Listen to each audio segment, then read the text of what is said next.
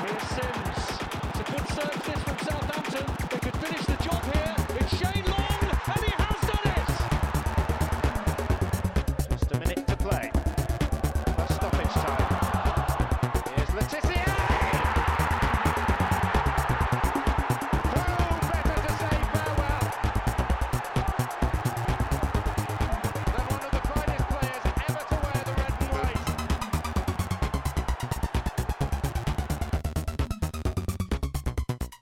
Hello and welcome. It is episode 80 of the Saints FC podcast. I'm John Bailey. I am here, and you may notice that we don't have Mr. Tom Parker with us this week. Tom Parker is on paternity leave from the podcast as he's been welcoming to the world Beatrice, Matthew Letizia, Francis Benali, stick that 9-0 up your backside. Ralph Hasenhüttl is a god, Parker. So big welcome to Beatrice to the world, and a big welcome to Carl Anker onto the podcast again. I think you're Tom Parker's paternity cover. How does that feel, Carl?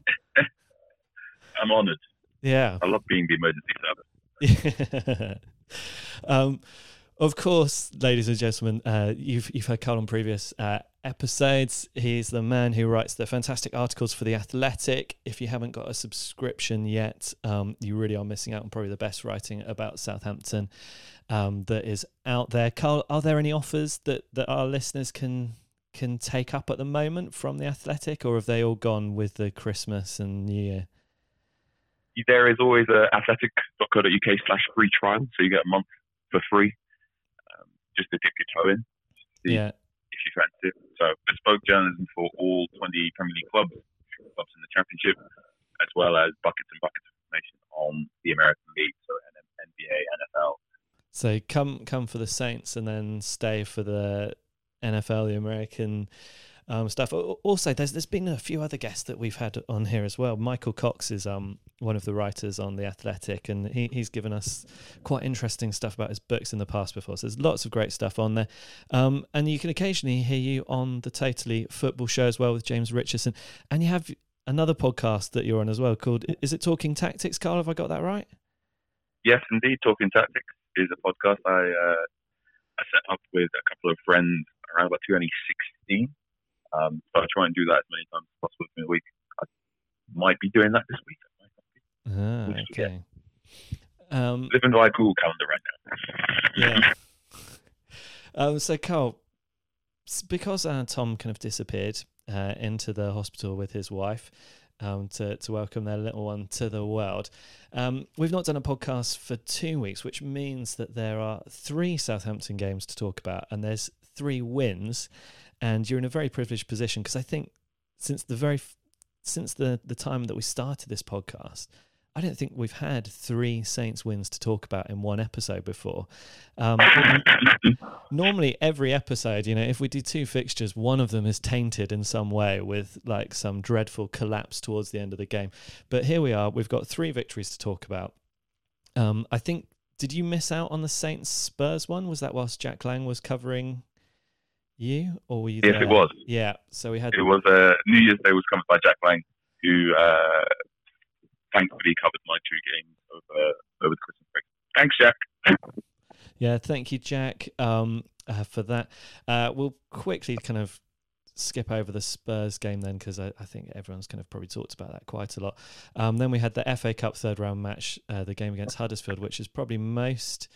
exciting for the kind of performances of the 2 young goal scorers who've come up from the Saints Academy. And then we have the Leicester game to talk about as well, that I suppose revenge, the turnaround from the awful kind of a 9-0 victory that Leicester had earlier on St Mary's, which we don't like to talk about too much, but is somehow probably going to be etched on our minds forever. Carl, Saints versus Spurs. So I know you weren't at the game, but I don't know if you've seen the highlights. Probably one of the things which I really wanted to talk about in this game was, I suppose, the goal and the vision from Jack Stevens, who played that absolutely lovely ball to Ings over the top from the back. And then Ings, whether he was channeling Paul Gascoigne or Matthew Le Tissier, but the takeover out of Alderweireld, leaving him on his knees, sliding towards goal, and then leaving Gazzaniga stuck to the ground.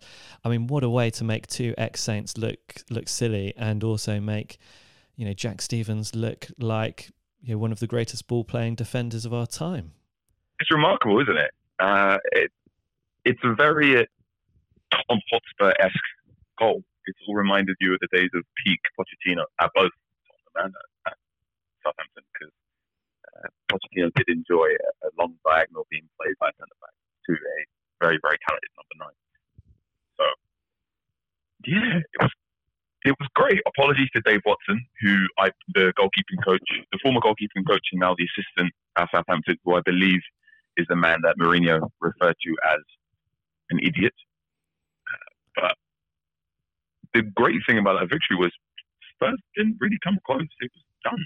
Southampton outplayed, outran, outpressed, outthink a Tottenham Hotspur team, which looks on the way of being in a bit of trouble right now.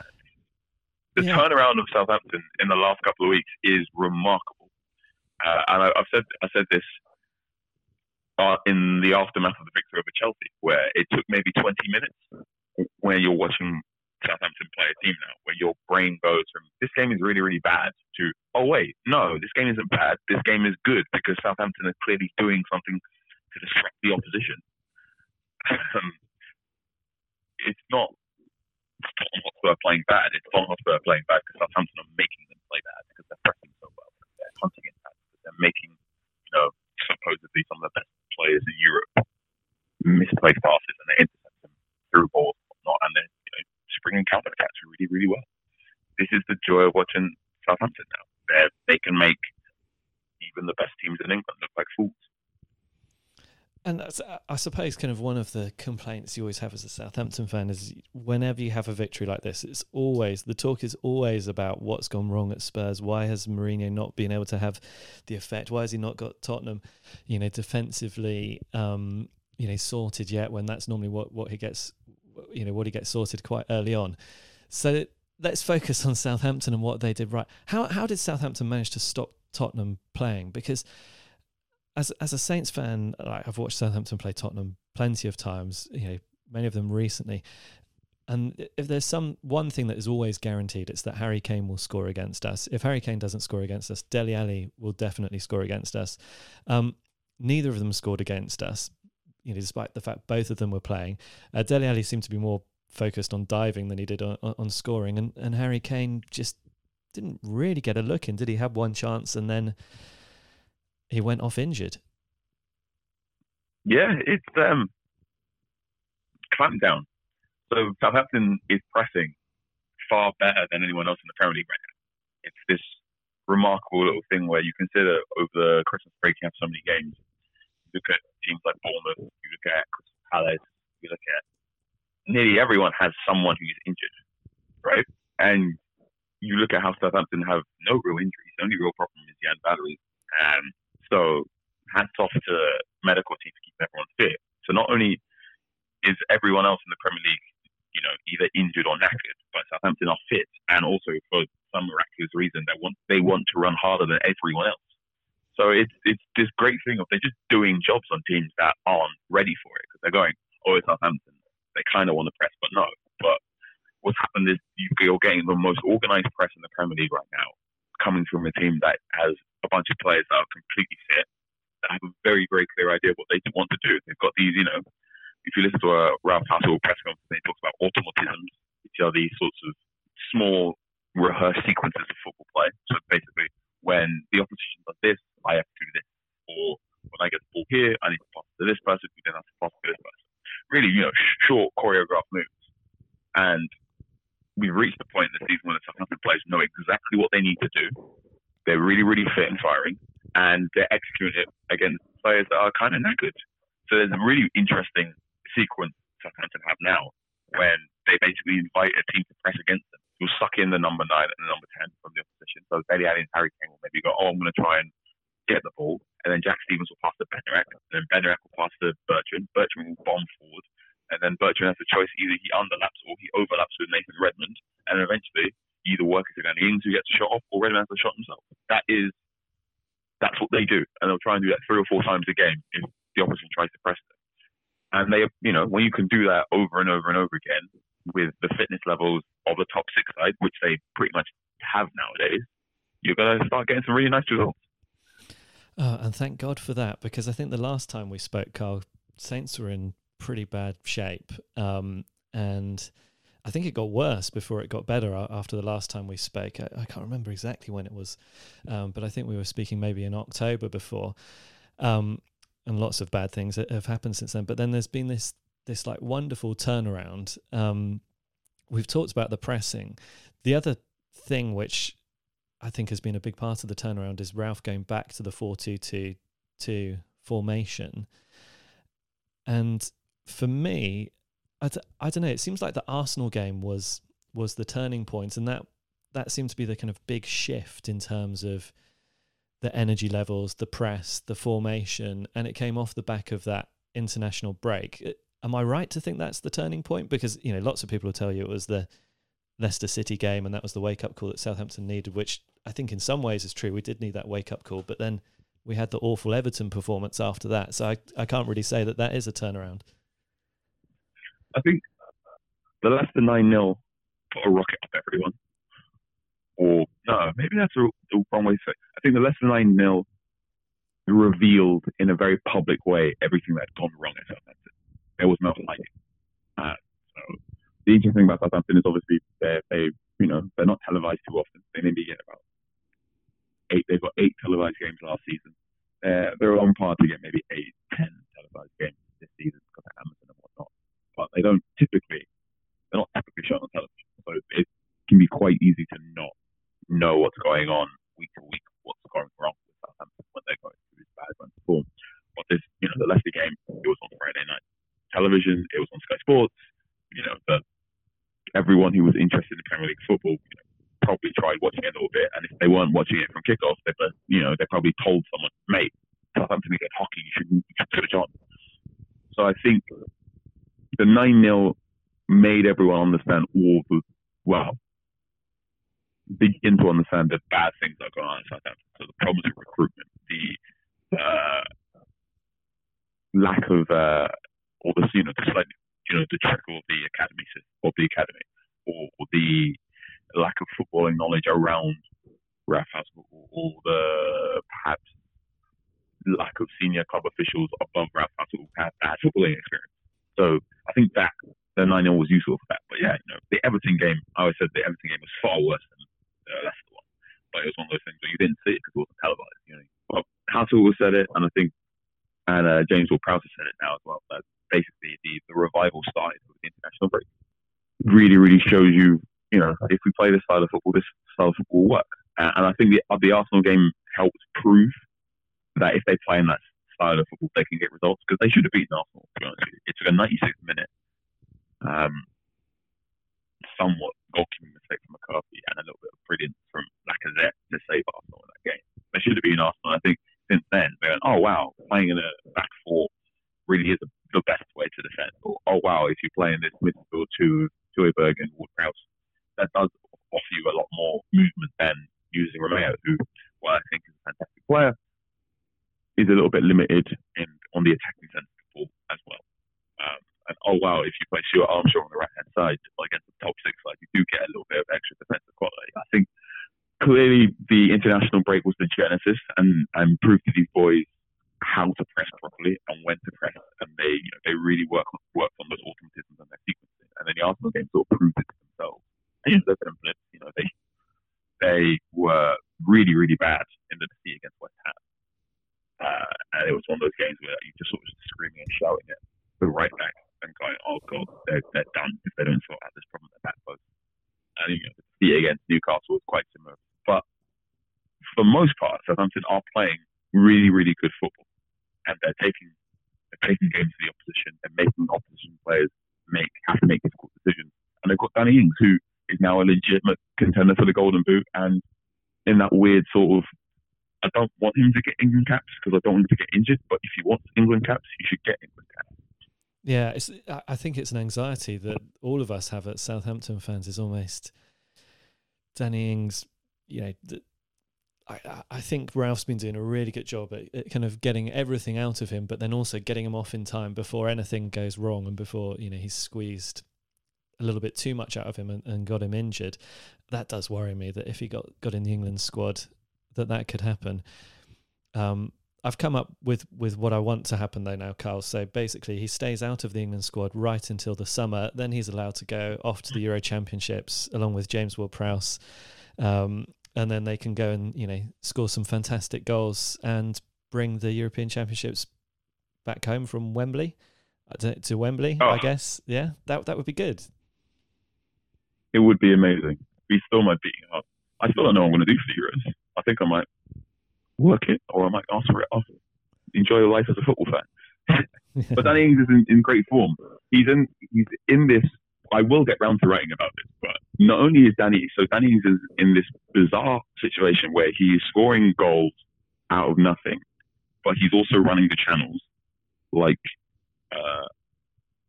unlike any other striker in the league, and he's also dropping deep and playing like a central midfield, unlike anyone else. So his conversion rate, his converting chances better than anyone else other than Oba at Arsenal. But you consider Oba is flanked by Nicolas Pepe and Mesut Ozil trying to thread him through balls and whatnot.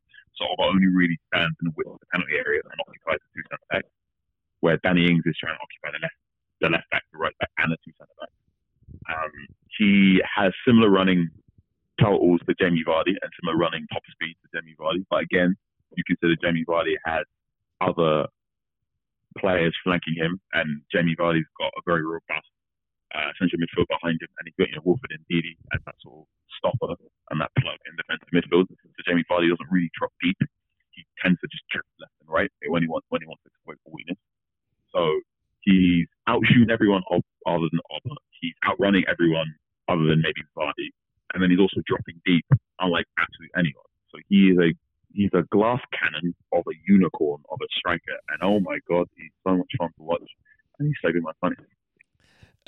He's not safe in my fantasy team, unfortunately, because I have a policy of no Saints players because I don't want to curse any, and as a result, as every other fantasy football manager has him in their team, I'm starting to slowly drop out. From first it was the top 100,000, now I'm down to I'm only in the top 500,000 now. I think it's gone pretty dreadfully for me, Carl. I've got to be honest, but I'd much rather it was going well for Southampton and Danny Ings than it was going well for me in the fantasy football. So I'm okay with that. I'm okay with that.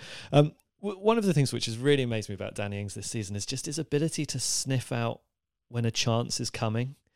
The amount of chances where it seems like he's chasing a lost cause and then something happens is just phenomenal. And I don't quite know how he does this. I think, is this just because he's at the very top of the Hasenhüttl press that, as he's kind of charging down on the goalkeeper looks up to pass to one of the central defenders and sees, oh no, they're being covered by Redmond and Long.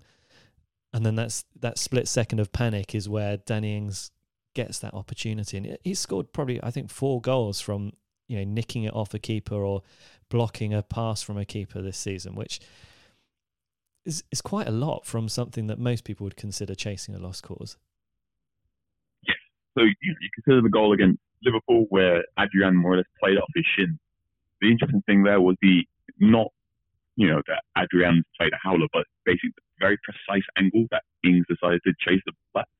So Ings doesn't run directly from the middle point of a clock to number 12 when he closes down the keeper. He tries to run at an angle. So basically he's offering the very annoying passing option to a goalkeeper. So you consider most goalkeepers want to side foot it, or you want to side foot your right foot. The easy way to do it is sort of sweet. And the way Ings runs at you, he's basically going, right, try it, because I'm going to stand in the way. So, you're going to probably shin it off me. So now you've got to try and do a Cruyff turn. Lloris tried Cruyff turning it, and he caught Lloris, and then he scored against Spurs that way.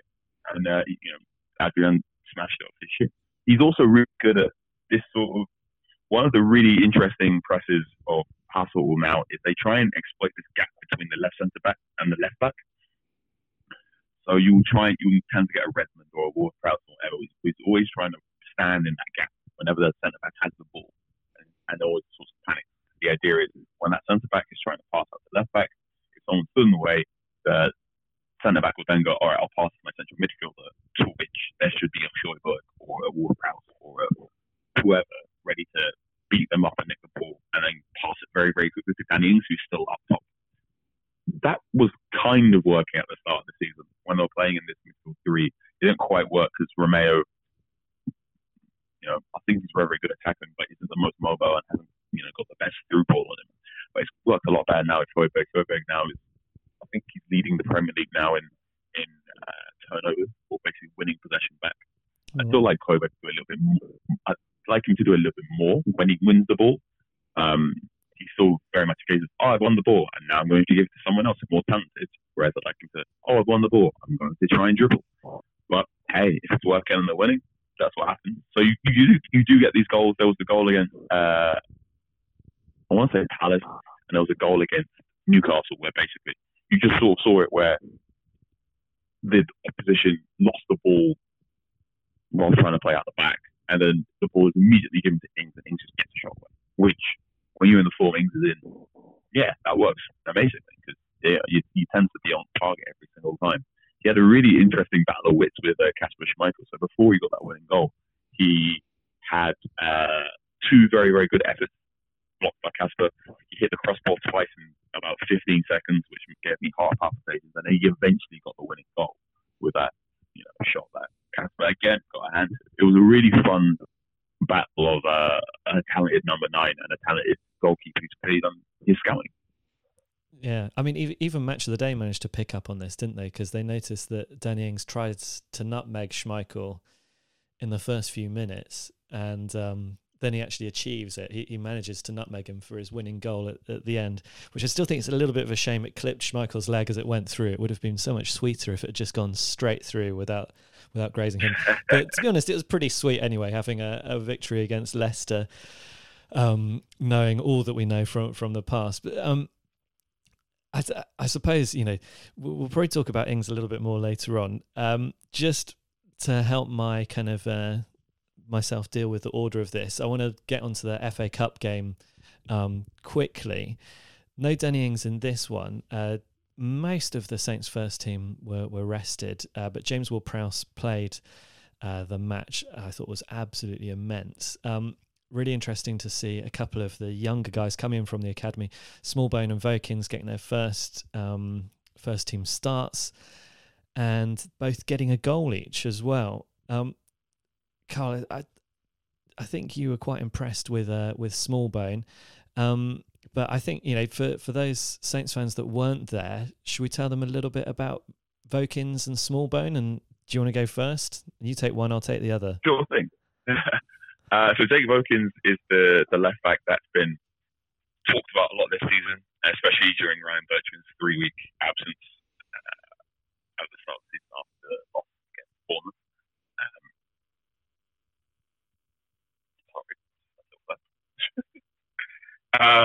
The interesting thing about Vokins is he's been in the academy ever since age 7, I want to say.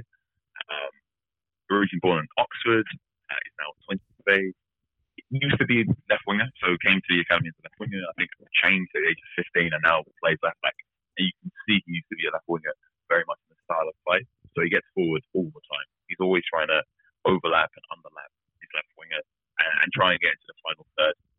The goal he scored against Huddersfield is one of those really triumphant sort of finishes. He properly whacked it and it went off the crossbar, which I think goals that go in off the crossbar just sounds better and should count for double. But he's in a very interesting position where I've asked Ralph about him 2 or 3 times, and Ralph has said he's not ready for Premier League football, which I think is an interesting thing about his development. So sort of the hope for quite a few fans is basically Vokins would be the number 2 behind Ryan Bertrand at left back, whereas what we found out is basically Bertrand doesn't have a backup at left back anymore because Vokins isn't quite the left back or isn't quite as talented in 1v1 duels in the way that Hassel likes. So in a perfect Hassel system, every substantive player makes their attack. It's a very sort of rugby philosophy of I'm going to sort out the attack and the press and whatnot, and whatever happens is of utmost important that all of you make your tackles and you make your head. I can't teach you to do those things. Well, he does teach us to do those things. He's very clearly taking a very, very slow, methodical approach with Wilkins, and I think to an extent with Kevin Danso. So you can see this every now and again when you watch Wilkins, that his positioning is just a little bit off, and he does need, if he doesn't have a very vocal leader in the back four. So when he plays for the under 23s, it's Christophe Clara. Christophe Clara is now on loan to a Polish side, but he played in the FA Cup game with Maya Yoshida and with Yannick Vestergaard, two centre backs who were very quiet. So there were 2 or 3 times where Huddersfield managed to get forward because Wilkins was simply, maybe 5 yards out of place. He played a really good game, but I don't think he'd be able to play that sort of game against the Premier League opposition. And I do think Premier League teams would probably exploit the space he does leave behind. So maybe one for next season, or providing the FA Cup draw is a little generous. So obviously it's Spurs or Middlesbrough in the 4th round. If it's Middlesbrough, I'd probably expect Wilkins to start again, just to give Bertrand a little bit of a rest. And also, if you don't know who's going to come in at the next month yet, no, he rolls his eyes. I think we probably will see another left back coming in. I'm kind of with you on this. With Wilkins, I thought he looked very assured going forward. Interesting, you mentioned that he was a left winger before. I think you can see that he's got the skill, he's got the touch, he's got that kind of. He's always looking forward. He always seems to be looking forward and going to attack. But the other thing as well I noticed from him, which I think is probably just an age and experience thing, is that he's not thinking quite as quickly as Bertrand as well. A move that might take Bertrand, 2 touches of the ball to get going, it was taking Wilkins, 4 touches or 5 touches to get there. And I'm sure that comes with experience. And perhaps this is one of the things that Southampton, we've been pretty spoiled when it comes with left backs. So I wasn't sure whether my standards are just too high or if this was a genuine problem for Wilkins. But, the fact that we've had Bertrand, Gareth Bale, Wayne Bridge, Franny Benali, if you want to go back far enough, in left-back positions, that we've had some pretty special left-backs. So, yeah, I think one for the future, and, hopefully he can get a couple more chances. But I probably would be a little bit worried about him dealing with a really serious Premier League right winger. Smallbone, however, I could see him slotting into a Saints team in the Premier League, perhaps coming on as a substitution around about 60 minutes mark. He seemed very assured on the ball, panicked a couple of times in the first half, but then he calmed down. He took his goal really, really well, and he provided quite a good assist for the Shane Long goal, which was ruled out from VAR as well. So, I mean, what did you make of Smallbone? He was really neat and tidy. So perhaps not the authoritative, do everything all action midfielder that some football fans like. So he's not really a number 8, sort of a box to box midfielder. But there's a really good video of Smallbone when he's 16 years of age. I think it's maybe from 2017, but you can find on Southampton's YouTube site. And he says he models his game on Andres Iniesta, which is that sort of. You look at him. He's very much a 19-year-old's body. So he's all deft touches, really nice close control, great close control dribbling, and he's going to try and get past you by passing around you and doing some really nice neat passing triangles. So he took his goal really, really well. But I think what was also interesting was the way he set up Shane Long for Shane Long's VAR overturned goal. Basically, the ball comes into his path, and he very, very quickly instinctively realizes Shane Long's ahead of him, so sort of deftly flicks onto Long's path, and unfortunately Long couldn't stay on side before getting the goal that he very desperately deserves away. And I think that shows something really interesting. He's got phenomenal vision, and he's got this incredible way of linking up midfield and attack. So he's most comfortable playing in central midfield, but he played on the right for 2-2-2 in the FA Cup. And I think at the moment, I think the central midfield positions are covered by Torberg and by Ward-Prowse. And I think if there's an injury, then it's going to be Armstrong. But I think if, I'm knocking wood right now, But there's definitely a chance in the later stages of games, especially I think when Southampton start really snapping their authority in games, start winning games with a little bit more authority. I definitely think there's going to be time for him to get minutes in one of the central midfield positions, or perhaps in one of the wide positions as well. Because it's amazing how Southampton has, when the team is fully fit, how many options they have in attack. So they've got so many options now, both in wide positions and in central midfield. A nice problem for Ralph Hassel to have. Yeah, it really is. Not a nice problem though for Smallbone, because it is hard to see him getting that opportunity unless, as you say, Southampton really have some games where we're playing very, very authoritatively and it looks like there's nothing that we could do to potentially lose or draw. I think that will be when we're most likely to see Smallbone. I also just wanted to point out that I thought James Ward-Prowse looked absolutely immense in that game, and in amongst the players that were selected for Southampton and against Huddersfield, he really looks like he's playing at a different level now. This is just such a joy, because Carl, we used to have conversations on this podcast time and time again. What is a James Ward-Prowse? What is the point in James Ward-Prowse? Yes, he's got great, free kicks and whatever, but we just could never really see him being the player that he's become now. And this is all down to Ralph Hasenhüttl as far as we can see. Yes, so he was a really interesting player before the season started. I came to join the Athletic and I did my research about Southampton, and I said, top of my agenda is to figure out what on earth is James Ward-Prowse. And I sort of squinted and I said, I think he's a box-to-box midfielder. I think he's a number 8. He spent obviously quite a bit of the start. He played in this, when did the 3-5-2. He did a little bit with Romeo and it didn't quite work. And then obviously he played a little bit at right wing or right wing back when Stan was referred to fail to play. But we decided to use Ward-Prowse because Ward-Prowse basically has just a great engine and great defensive capabilities. I did have this conversation with Ralph just after the second international break when I said, you've moved Ward-Prowse to central midfield. Do you think that's his best position? Yeah. He goes, he's best as playing as a number 8, and I really enjoy the balance. And then I asked, they came up again ahead of the game against Leicester when they asked me again about what do you think about the upturn of Ward-Prowse's machine. He offers me running numbers unlike basically anyone at Southampton. His fitness levels and his recovery levels are phenomenal. They're basically top 6 levels. But the interesting there, he described him as a number 6, which is sort of I know that in England a number 6 is a centre back, but obviously Ralph being Austrian and influenced heavily by German football, and number 6 to him is a defensive midfielder, and sort of maybe not quite a sitting defensive midfielder, but the one who orchestrates everything. So the interesting thing about Ward-Prowse now is he's got to this sort of, and please understand what I'm about to say is a compliment, but he's got into a nice Jordan Henderson type role for Southampton, where he is orchestrating the midfield, and he's also creating loads of flick-ons and loads of second assists for Southampton's attack. And then, you get the asset of his set-piece delivery.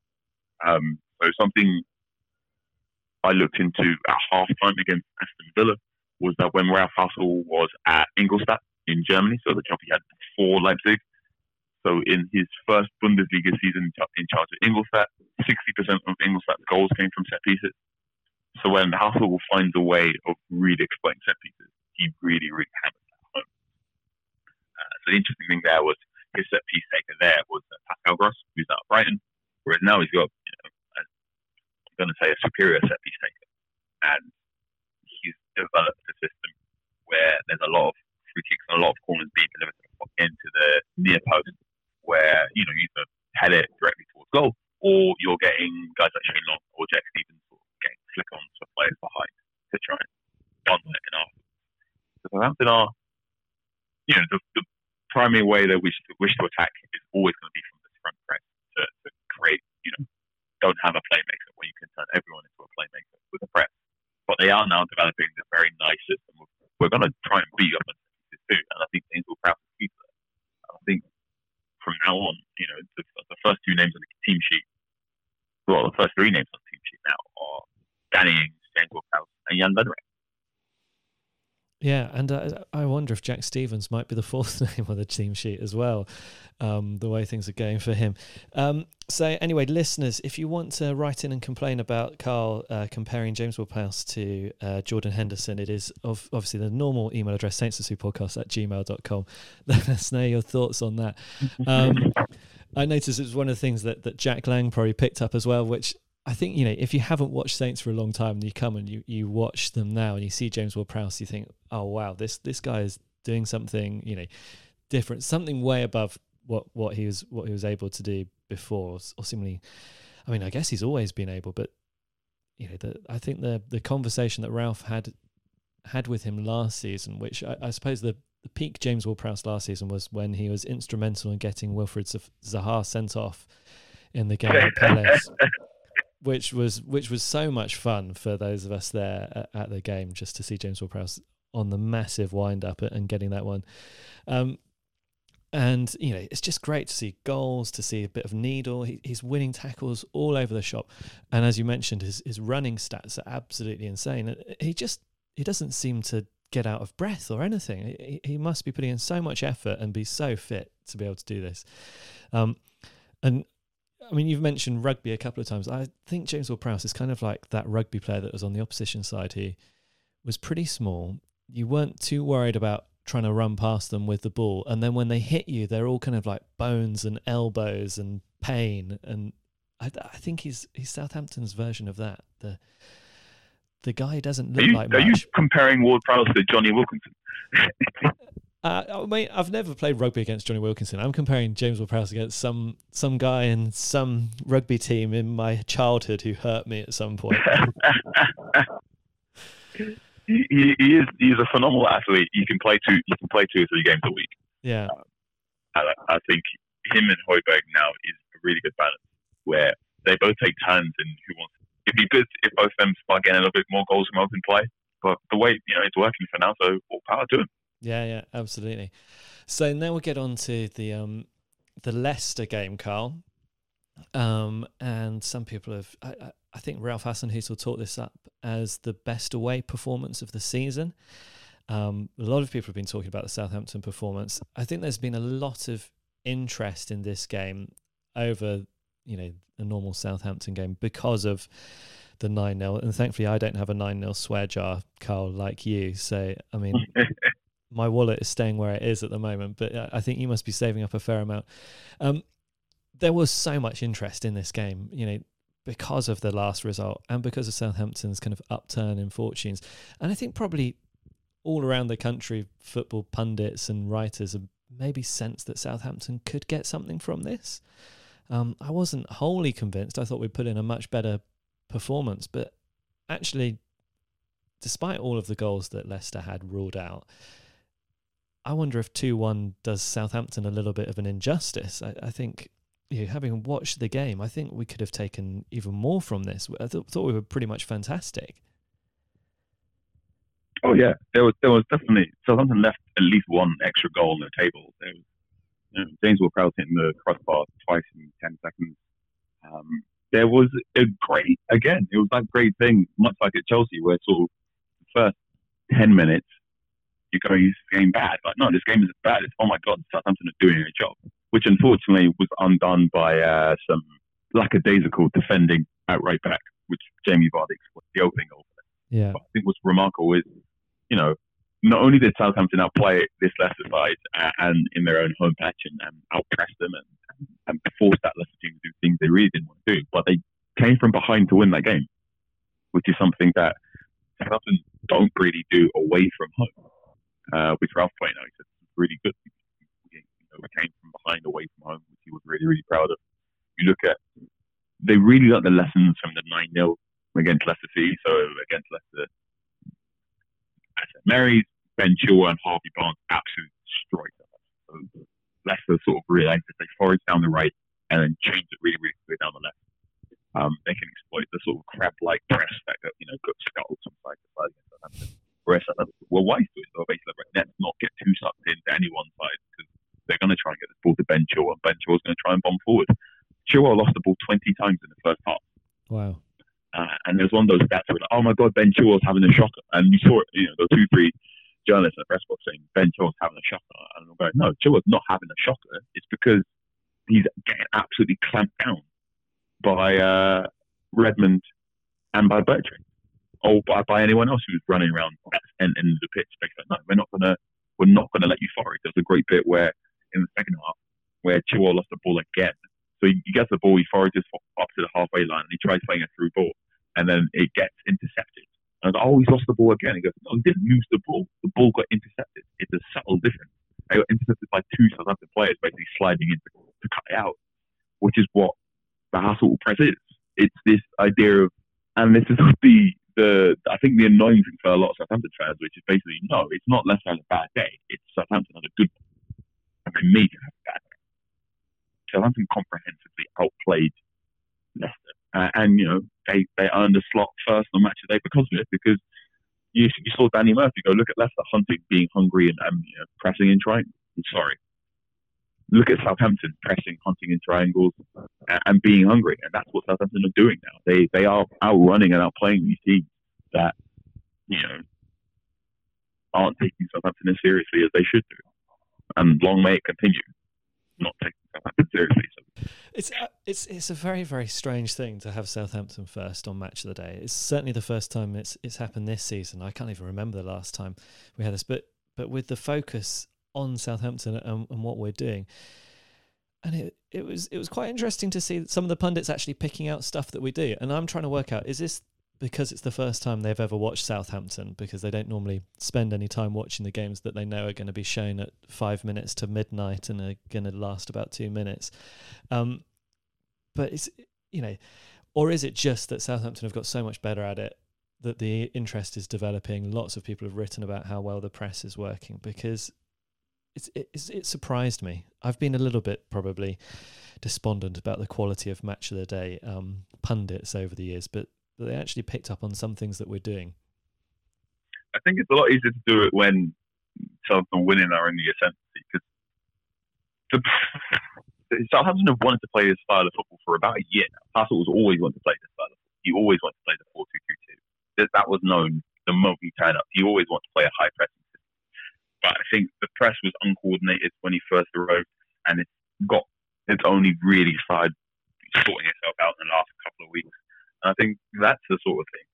The things Hassel always wanted from his side and the things his side have been able to do have been two separate entities for far too long, whereas now they're finally starting to become the same thing.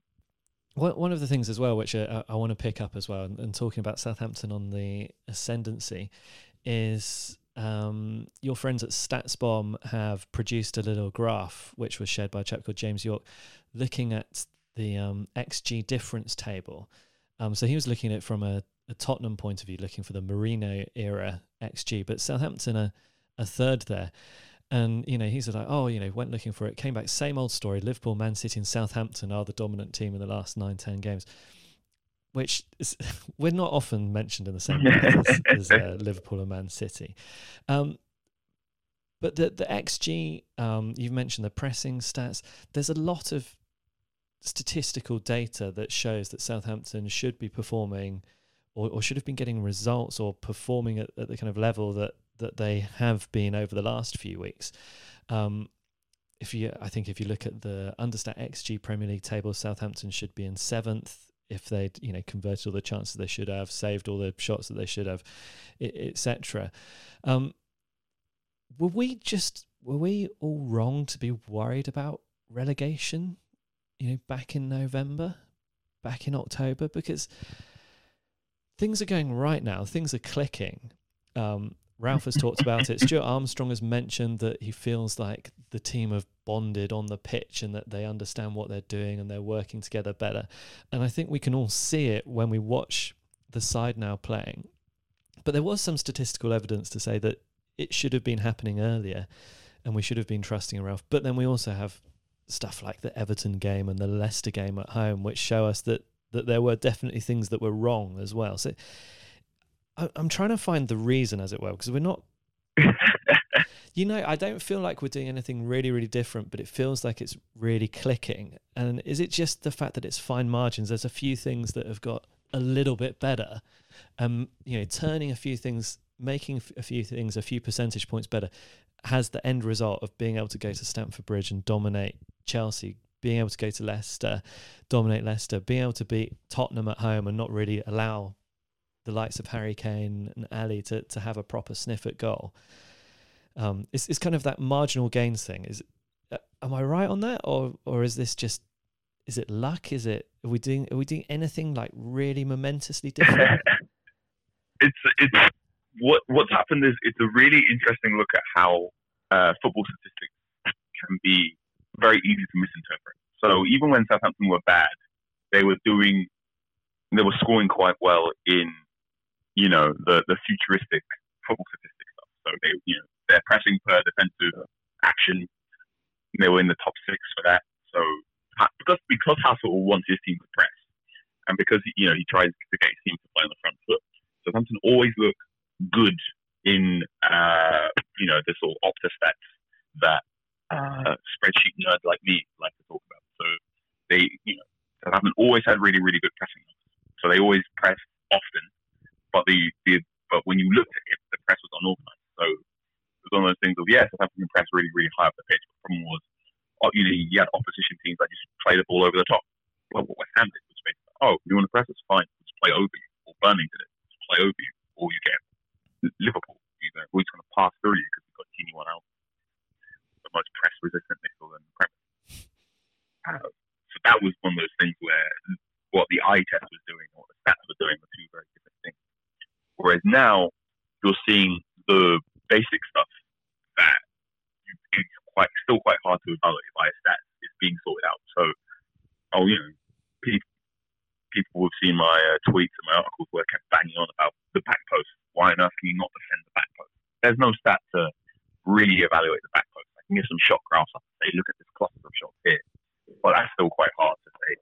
Every team is very clearly going to beat up Cedric and go to the back post. But now things have improved. They've sort of figured out this back post problem. So Stuart Armstrong coming in, especially against the bigger side, really adds a bit more balance. Because Moussa Djenepo, while a fantastic forward, I think is a little bit over-ambitious when he plays on the right-hand side, which leaves, I don't want to say leaves Cedric vulnerable, because Cedric should be able to deal with the stuff that's in front of him. But I think that there's just a little bit too much of a space, and I think Armstrong gives a little bit of balance there.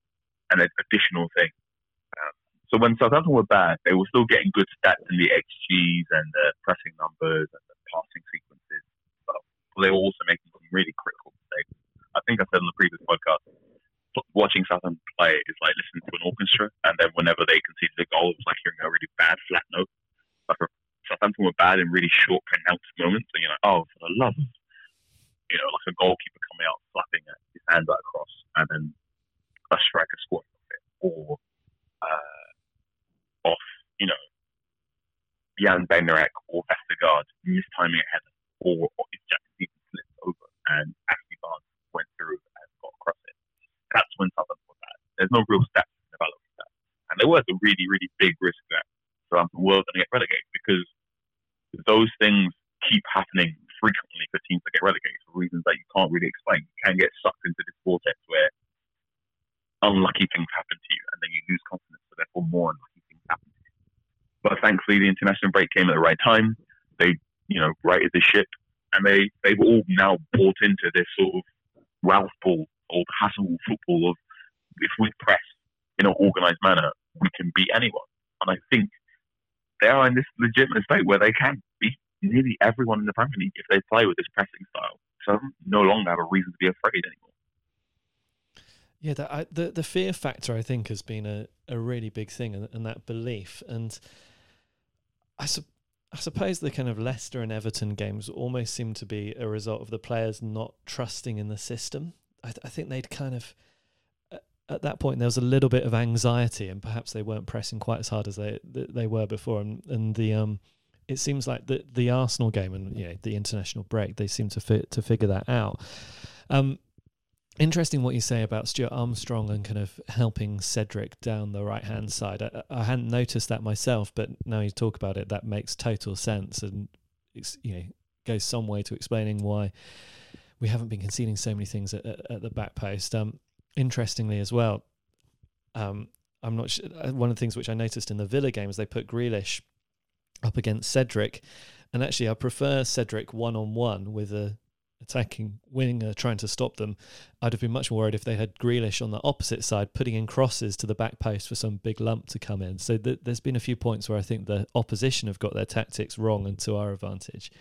One of the tweets we've got from one of our listeners that I want to bring up is someone has mentioned that they want to start a conversation about Jack Stephens potentially getting into the England squad, which might make you chuckle. And then one of the responses, which I thought was quite interesting, is saying that Jack Stephens has always been a good player for 85 minutes every week, but it's always his man that would score, let his performance down. He's now turned into a 97-minute man, no letting his man go, and so becomes a star. Do you agree with that? I kind of agree with that. I've always thought Jack Stephens is a really good football player, but with, a couple of minutes of madness that cost him. He seems to have removed that from his game, which means that we can now, when we're talking about Jack Stephens, we're not talking about that moment when he slips. We're talking about that moment when he picks out a wonderful 40, 50-yard pass up to Danny Ings, who then goes and scores a goal. He was one of my pieces I wrote last week and how he's helped the team. And I said, to put it really nicely, he was a little bit nice, or too much of a nice boy. Yeah. Previously, where he shouts and screams a lot, and he doesn't mind putting a tackle in, but he did play with a little naivete that made you worry what a striker like Jamie Vardy would do. So Jamie Vardy came through non-league. I'm talking Southampton fans, so they all know what Jamie Vardy did to Virgil van Dijk.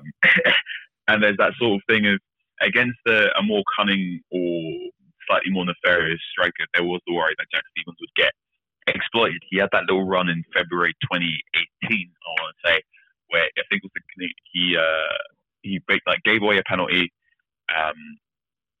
let a winner go through against Cardiff, and then he just got embarrassed against Arsenal before he got substituted as well. And you're like, maybe this isn't the thing for him, but he's given some really interesting interviews about how he needs to go back to Cornwall to reset and just when the football gets a bit too much for him, he just spend some time watching cricket or watching rugby or enjoying stuff that isn't football. And he seems a very articulate, eloquent man who he loves Southampton and he loves the fact he's playing for this team, and it does get to it. I think he's got a really good moment now where my friend Paul, he runs a podcast that used to be known as the Rentcast, so a Manchester United podcast. He's a therapist, and he says one of the interesting misnomers about defending is this idea that a defender switches off. When you consider what defending is and how you have to stay focused for 90 minutes, you're not switching off. You're just having a breather, or you're just blinking. But it's one of those sorts of everyone switches off when you're playing against football. But Stephens seems to finally iron this thing out, and I think a lot of that comes from playing in a consistent backline. So Stephens now knows no matter what happens, he's going to be stood next to Jan Bednarek, and he's going to be flanked by Bertrand and Zek until unless someone comes over January. I think that stability helps him figure out where he needs to stand and figure out what he needs to do. And I think what's really interesting is that Stephens is the one who directs that back line. He's the one yelling at people to stand left, stand right. He's a really good footballer. He's really good on the ball, as you saw with his assists and his passing range is really good. Obviously, quite a few Southampton fans think he might be an option at defensive midfield. I'm not one for that. But the great thing is he's constantly in dialogue, not only with his back four, but he's also in dialogue with the central midfielders in front of him. He talks all the time with Højbjerg. I say talk, he yells at Højbjerg all the time when they're not giving him the appropriate defence, because Stephens, he knows his weaknesses, and he knows that if the central midfielders in front of him do their job, and if the fullbacks do their job, he doesn't really have to, have those weaknesses revealed. So that's another really interesting thing as well. It's great. This, the tiny asterisks that were involved in quite a few Southampton players is slowly being erased, because they're now playing in a system where they're not only playing to their strengths, but they're complementing each other's weaknesses, and they're basically hiding each other's weaknesses with these complementary pairings.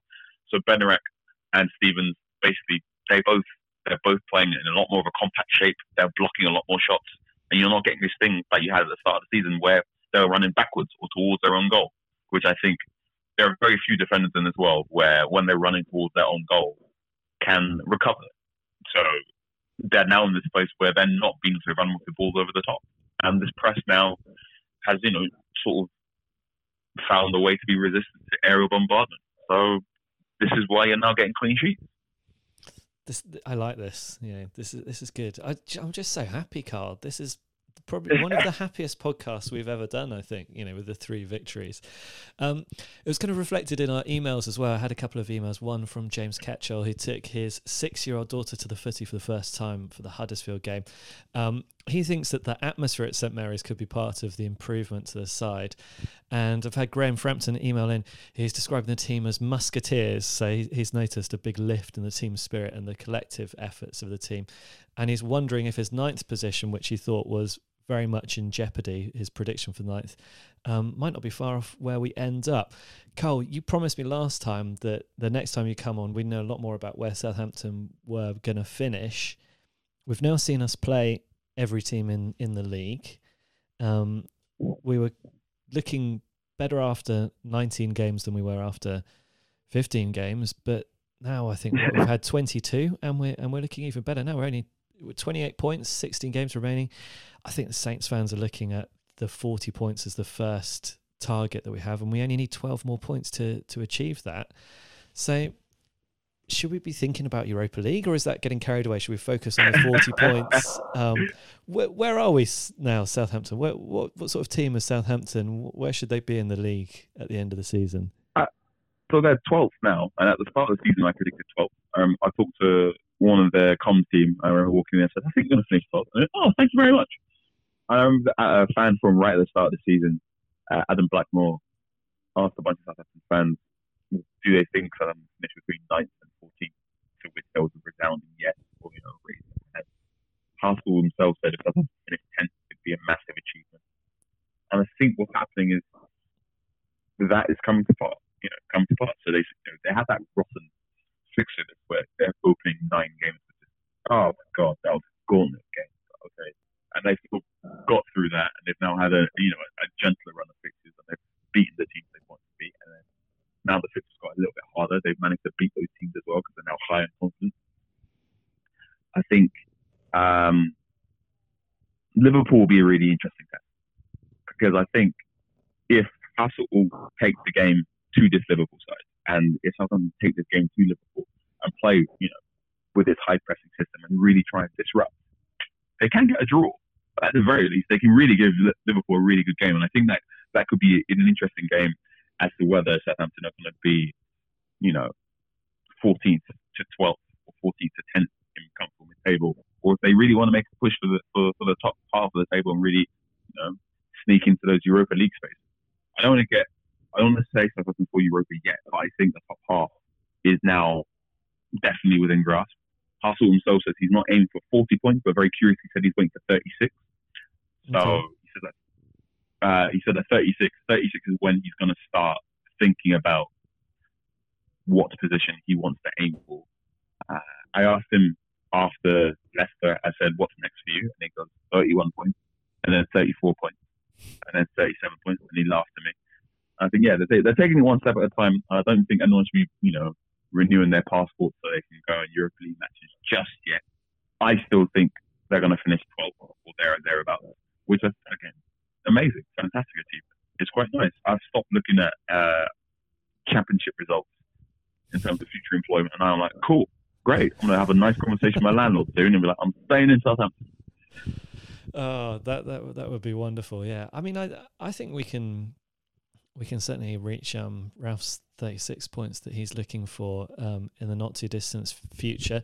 I'd actually left Liverpool off my list of next games. I didn't want to, start to worry Saints fans, but we've got Wolves at home, Palace away. Those are 2 fixtures that I think Saints fans would normally look at and think that, we'd expect us to be putting in quite a good result, quite a good performance, and maybe getting the results. So we could potentially see the run continuing. Liverpool game, I think, will be interesting, but it's funny. I don't think we ever do really, really badly against Liverpool. Perhaps with one League Cup game that I can remember being there for a fair while back. So be interesting to see how we get on against them. Anfield obviously a little bit harder than playing them at St Mary's.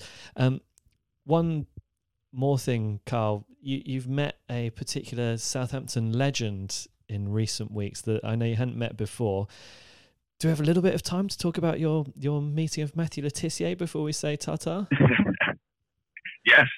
So last Thursday I met Matt Le Tissier in Romsey, and we had a very fun afternoon where we basically got up a whole bunch of Premier League clips.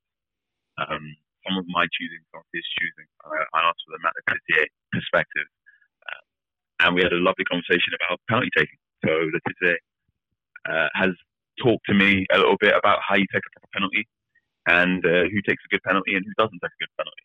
And hopefully that will be live on the Athletic, if not this week, but at some point next week. I hope you will subscribe and read on, because I think, touch on wood, it should be the start of a fun little collaboration series between myself and Matt Le Tissier this season. Oh, really? Oh, well, there's